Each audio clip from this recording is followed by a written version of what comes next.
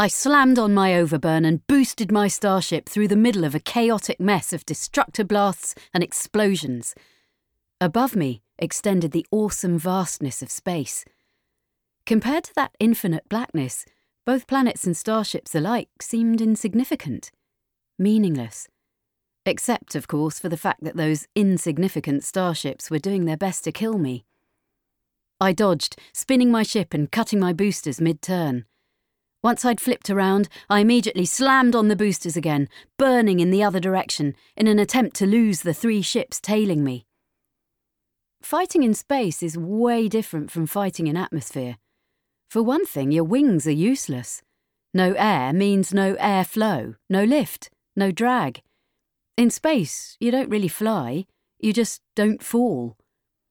I executed another spin and boost, heading back toward the main firefight. Unfortunately, manoeuvres that had been impressive down in the atmosphere were commonplace up here. Fighting in a vacuum these last 6 months had provided a whole new set of skills to master. "Spencer," a lively masculine voice said from my console, "you remember how you told me to warn you if you were being extra irrational?" "No," I said with a grunt, dodging to the right. The destructor blasts from behind swept over the dome of my cockpit. "I don't believe I did anything of the sort."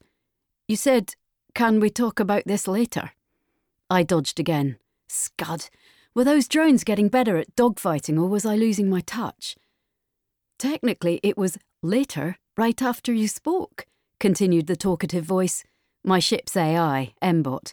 "But human beings don't actually use that word to mean any time chronologically after this moment. They use it to mean sometime after now that is more convenient to me." The Krell drones swarmed around us, trying to cut off my escape back toward the main body of the battlefield. "And you think this is a more convenient time?" I demanded. "Why wouldn't it be?" "Because we're in combat!" "Well, I would think that a life and death situation is exactly when you'd like to know if you're being extra irrational." I could remember, with some measure of fondness, the days when my starships hadn't talked back to me. That had been before I'd helped repair M-Bot, whose personality was a remnant of ancient technology we still didn't understand. I frequently wondered, had all advanced AIs been this sassy, or was mine just a special case? "Spencer," M-Bot said, "you're supposed to be leading these drones towards the others, remember?" It had been 6 months since we'd beaten back the Krell attempt to bomb us into oblivion. Alongside our victory, we'd learned some important facts. The enemy we called the Krell were a group of aliens tasked with keeping my people contained on our planet, Detritus, which was kind of a cross between a prison and a nature preserve for human civilization. The Krell reported to a larger galactic government called the Superiority. They employed remote drones to fight us, piloted by aliens who lived far away, controlling their drones via faster-than-light communications. The drones were never driven by AIs, as it was against galactic law to let a ship pilot itself. Even M-Bot was severely limited in what he could do on his own.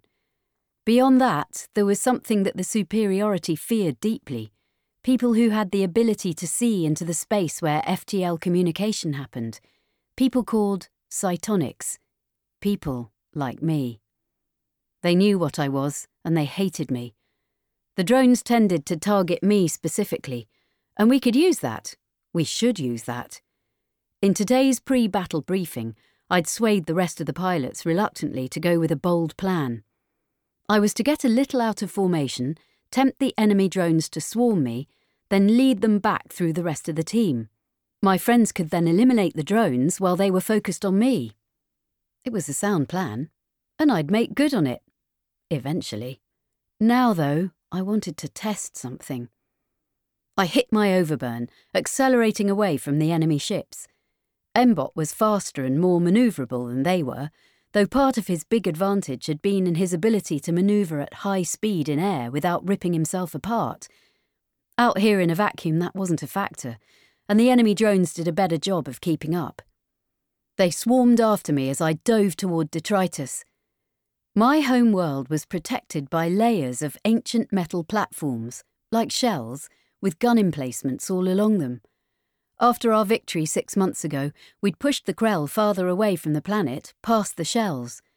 Our current long-term strategy was to engage the enemy out here in space and keep them from getting close to the planet. Keeping them out here had allowed our engineers, including my friend Rog, to start gaining control of the platforms and their guns. Eventually, that shell of gun emplacements should protect our planet from incursions. For now, though, most of those defensive platforms were still autonomous and could be as dangerous for us as they were for the enemy.